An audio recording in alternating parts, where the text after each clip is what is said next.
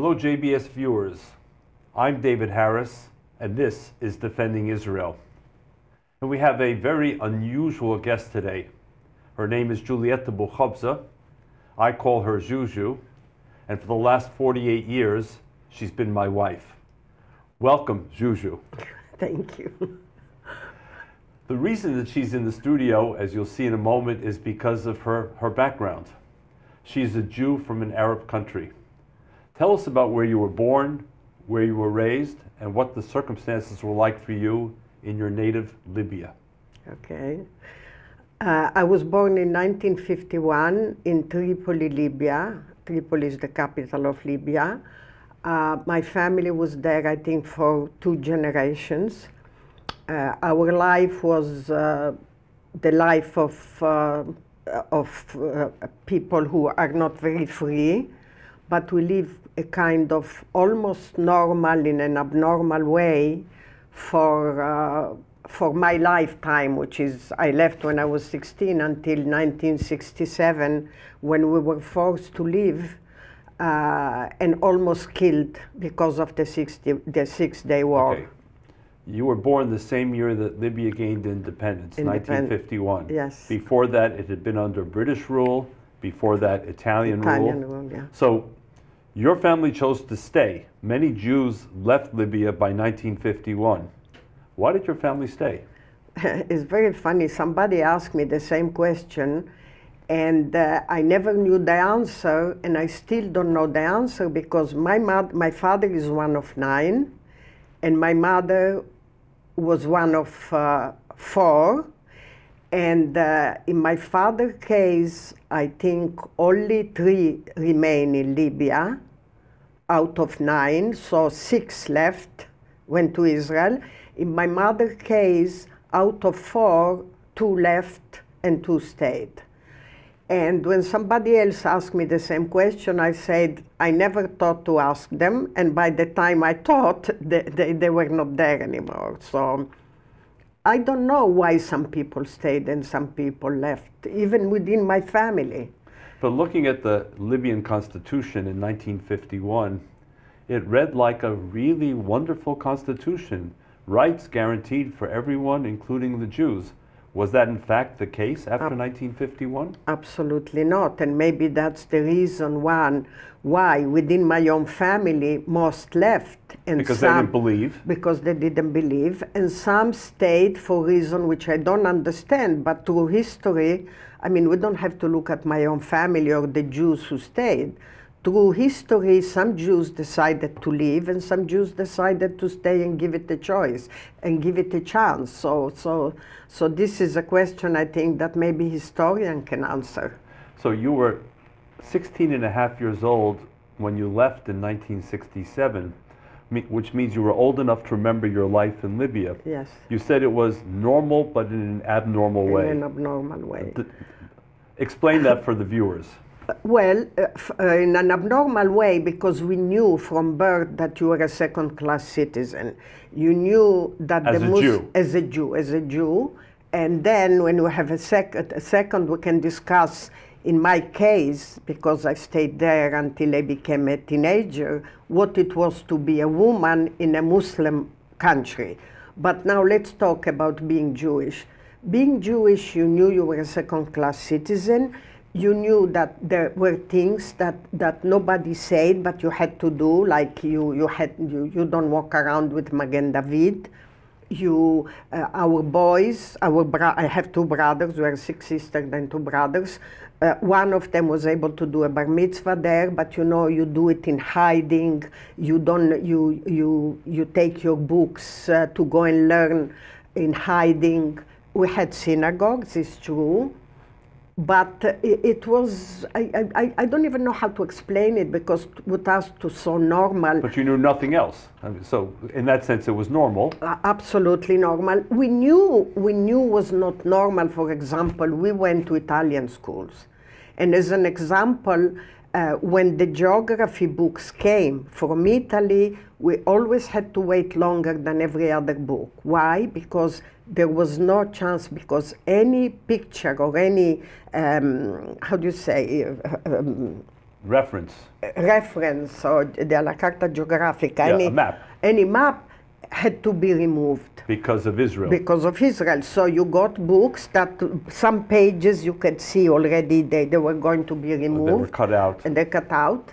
And we knew, for example, when Sophia Loren made the movie, she was boycotted. She couldn't come anymore. And then there was because she made the movie in Israel. Wow. And even though it was no an contact Italian, with Israel. No, you cannot no say. No discussion of Israel. No, and the family, the brothers of my mother and my father, who made Aliyah, I mean, they went in these boats and everything, hiding. They could never write us. They could never write us, and they had secret names, Italian names, and they wrote to some friends or somebody in Italy, and Italy they sent us. And they read like, hi from Italy, I'm here, I'm in Milano, I'm in Rome. Nobody could know that the family went to Israel. And even the Jews that they were there, they were afraid if they ever went, even to Europe and to meet these people. I remember my mother had to meet somebody, and I remember now it's tragic or funny, that she had to wear a blonde wig to meet these people at the airport in Rome. Do you know this story? No. Yeah. Yeah, she Even had after 48 years, I'm learning new things. Yeah, she had to wear a blonde wig. So we knew all this happened, and we lived it because we thought we had no choice. And the truth is that in a horrible way, we had to, at least my family, I cannot talk for all the other Jews, I had to go to Italy, I'll tell you, in order to understand what freedom was, right. Because we never knew what it was. We just lived it as normal. So before we get to 1967 and the decisive year for you, for all the Jews left, you spoke about being a young woman in a predominantly Muslim country. By 16, you were fully formed as a young woman. What were you referring to? I'm referring to the fact that, and this is why, I mean, I cannot even imagine of the Israeli in the hand of these people, the hostages. You have to understand, these were people that they were raised, that their women cannot be seen. The Muslim population. The Muslim population, the Arab Muslim population. Their women cannot be seen. So I remember here you see them with the burqa or whatever. In my time, they will walk with what they call as dad, this thing.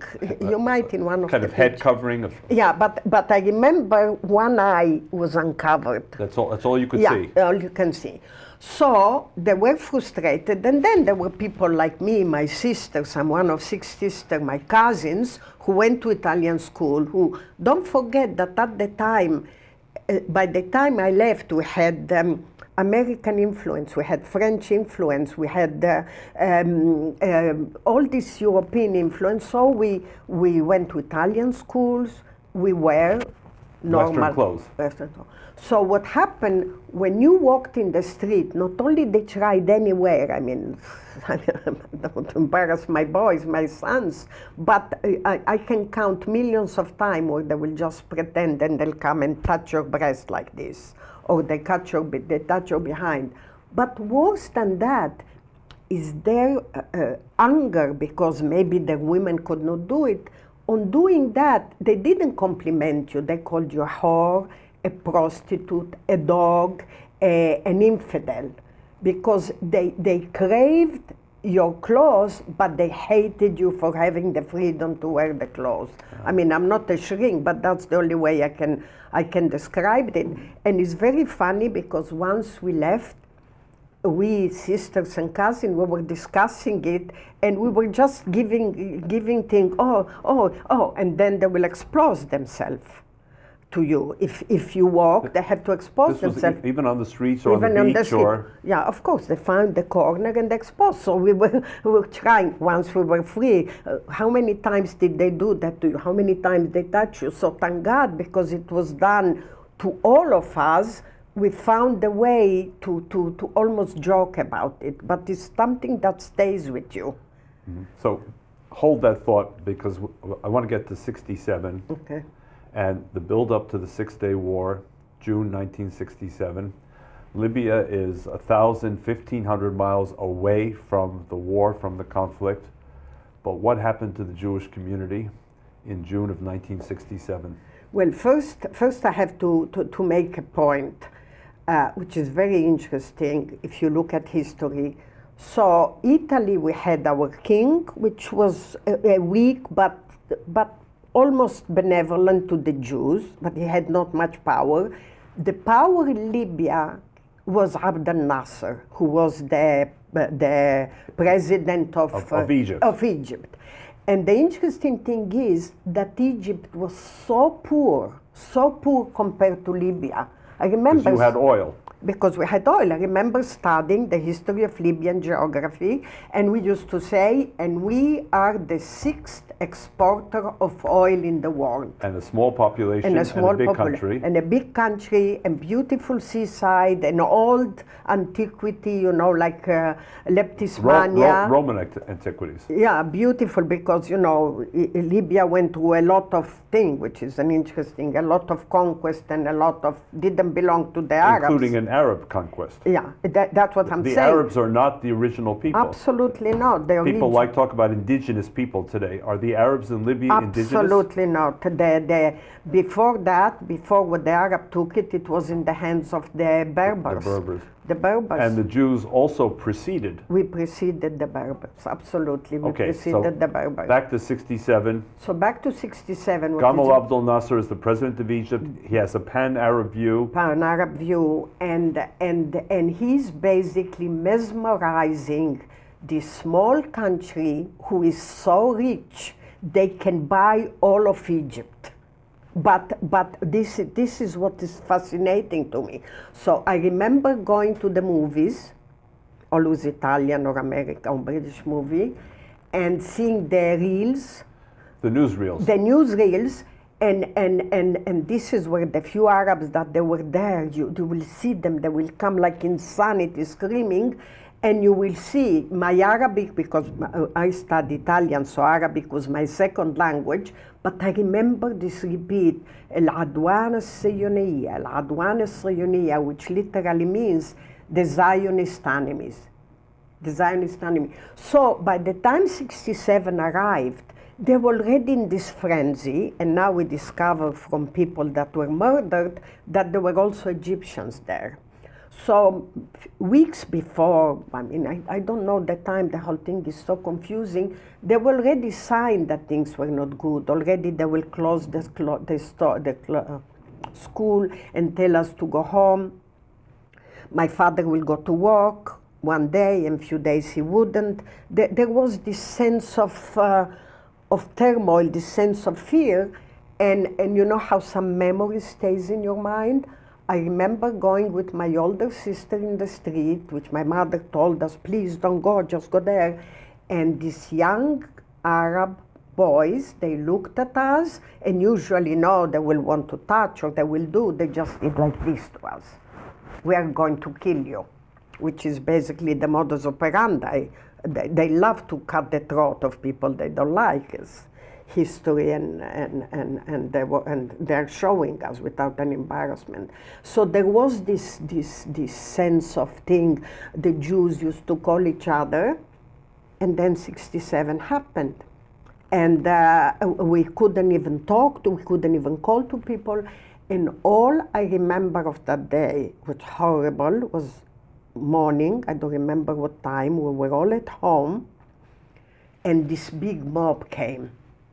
To your house? To our house. We had a garden. This big mob came, and they wanted to burn us alive. So you were 8 children, and your parents. And my mother and father. 10 people in this home. In this home. And this mob came, all men, I assume. All men, of course all men. And they wanted to burn it down because you were Jews. We're Jews. Not burn it down, they say we want to burn you down. So this is why what happened in October 7 doesn't surprise me. Yeah, they burned them alive. And what saved us was this guy that was with them, which I never know why, because if he was with them, why he saved us? Two things. My mother, very smart. My mother, in the family, jokingly, we call her a Taliban because she was raised with the Arabs. She's more Arab than them. She passed away now. She knew the psychology. So the thing she did, which I did not understand at the time, she pushed my father away, and she pushed us 4 girls away. Because she knew... 4 girls or 6? No, the 4 oldest ones. 4 oldest. We are 4 ones, and then there are the 2 boys and 2 girls. Thank you for that. They are the youngest one. They were almost... And she pushed us away, and she confronted them with the 4 young ones. And she basically begged and pleaded, and she said, what do we know about Israel? We don't know Israel. We are Arab like you. And then... the way my mother says, because I don't remember, I just remember as a nightmare, somebody told me I scream, I can put my hand in a Bible, I never scream, but if my siblings told me, my mother described it as a miracle. And when she described it, she's very flowery in her language, she says, like a miracle happened, and they start putting the matches inside the boxes. And they went away with the guy that supposedly saved us.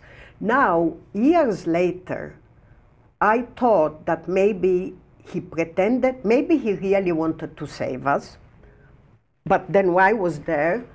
Or maybe he was planning to come back alone, because he knew we were young girls, whatever.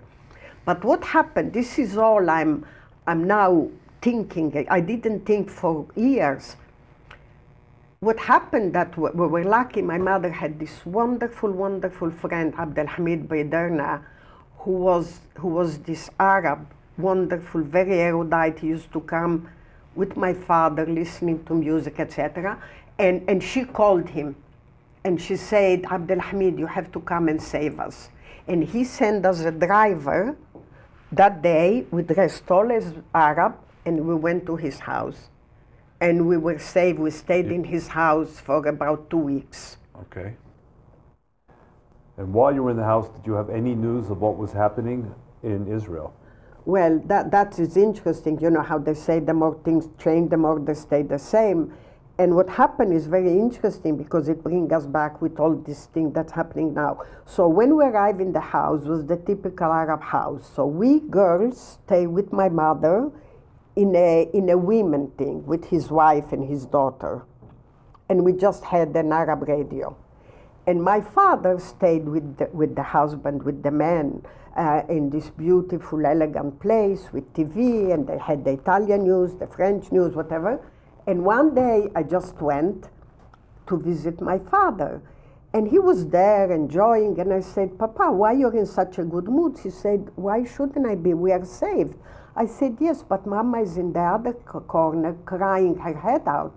And he said, why? I said, because she's hearing in the Arab news that the Egyptians killed every Jew. And they're in Israel, that they destroyed the army. They destroyed the army, they destroyed them. My father told me, go whisper to your mother that this is all lies. Israel is winning, is one of the best victory, and the Egyptians are running without shoes. But your father had news from the BBC or Voice of America. My father had the BBC. You only had the and we local only Arab had, news. And very quickly, I know I don't have much time, the interesting thing that we were told months and months later that the Arabs in Tripoli went and start throwing things at the radio to destroy it because they blamed the radio for telling them the bad news. Okay, we don't have a lot of time left, No, and there's a big story here. So everyone talks about Palestinian refugees. You were a Jewish refugee. What's your thought about this discussion about the Palestinian refugees now, and why is there so little conversation about the Jewish refugees from Arab countries?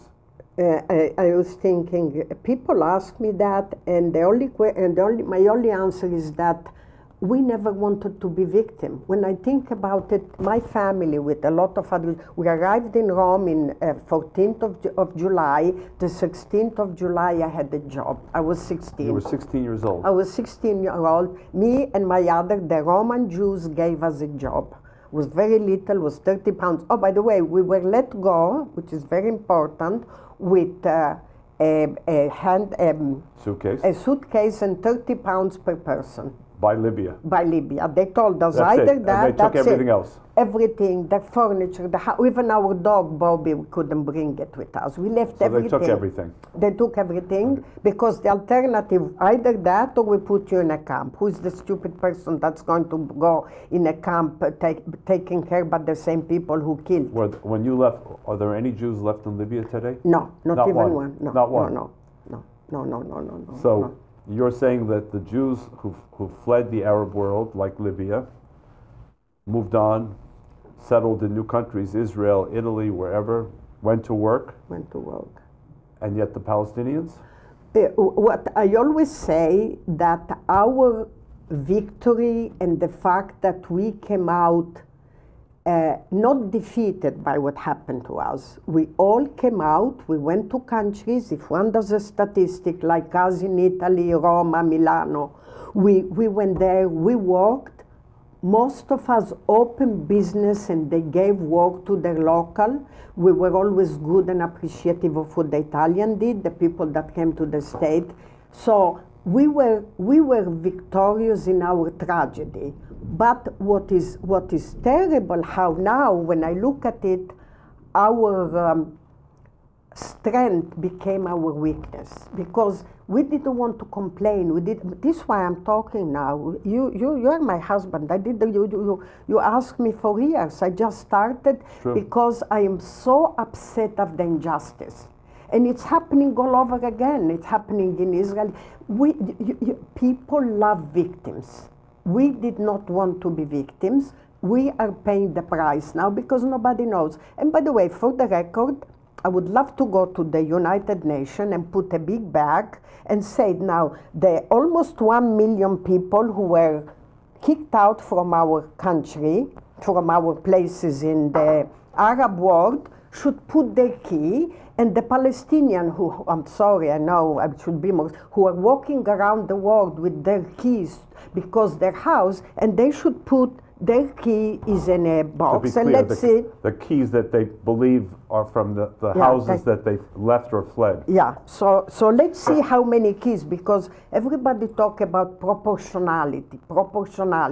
So let's say proportionality, how many keys we have and how many keys they have.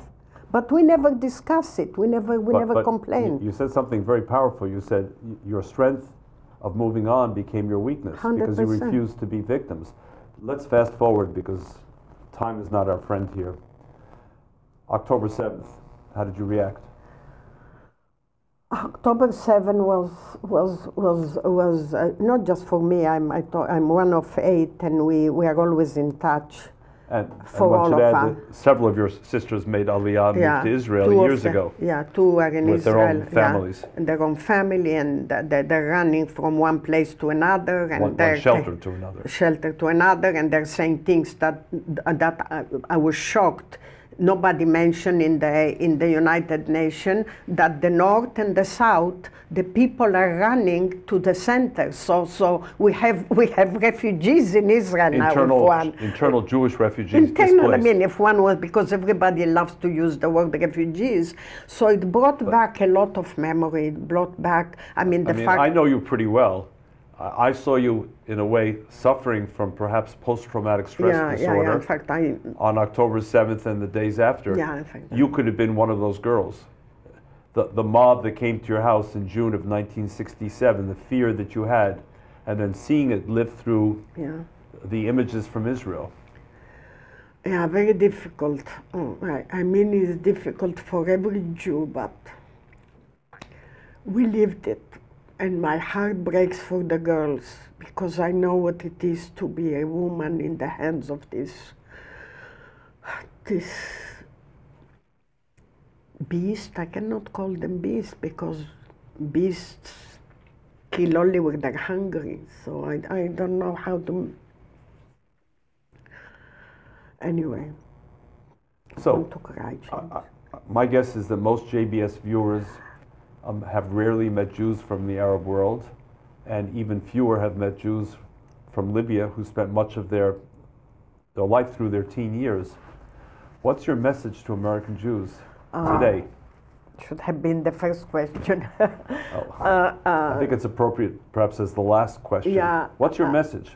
My message is to open their eyes. It reminds me, what they said, if you don't learn from history, you are condemned to repeat it. And I see it. I have friends of mine who don't understand American Jews. American Jews. Yeah, no. My mother always say, if you're sick, before you go to a doctor, go to a person who was sick first. The Arab Jews, we were sick countries. before. Yeah, Jews from our. We were sick before to do my. So we know what it is that we're going through. We know what these people want. The American Jews, not all of them, they still live in this bubble in which they think they're first American and then they're Jews. But if they follow history, they know that this is not what it is. I see a naivete, almost a hubris. I see friends of mine, for example, acquaintances who never put anything on Facebook about what happened to Israel. Why? And then, I don't know, and then they're upset, I don't know, for something that some politician wrote or said. And it's like if what is happening to Israel and to now in America, I see things that is scary. I mean, you know how many people told me, hide this? This is what we used to do in Libya. We never wear it. The fact that after reaching freedom, now in New York, people tell me, hide it. I mean, this has such incredible meaning. And if Jews don't understand which point did we reach, then we are condemned to relieve it. I mean, I get very emotional. So, no, I think at this point, by the way, if somebody tells me what I'm most scared of, I'm not scared of Hamas. I know who they are. I know Israel know who they are. I know it's going to be horrible and long, and a lot of innocent people, including soldiers, are going to die, but Israel is going to survive. I'm more worried about the ignorance of the Western world. Jewish and non-Jewish. And non-Jewish. The West is going destroyed by the ignorance of the Western world. I really think we should put them all like in places and teach them history, just follow. I mean, when you see young people walking in New York and removing the American flag and putting the Palestinian flag, the moment you let them do that, I mean, what is going to be next? I mean, a scary time. And what is scary is the fact that some Jews don't understand it, and the Western world doesn't have the strength or the courage to stand up. Let's hope that you're proved wrong. But I hope. I have what a grandchildren. powerful warning, and what a strong note on which to end this program, with lots more questions and lots more subjects that I wish we could have discussed. But I want to thank my wife, Giulietta Boukhobza, for being here. It was not easy for her. It was emotional for her. But her story was incredibly important for all of us to hear. I'm David Harris. This is Defending Israel. Am Yisrael Chai.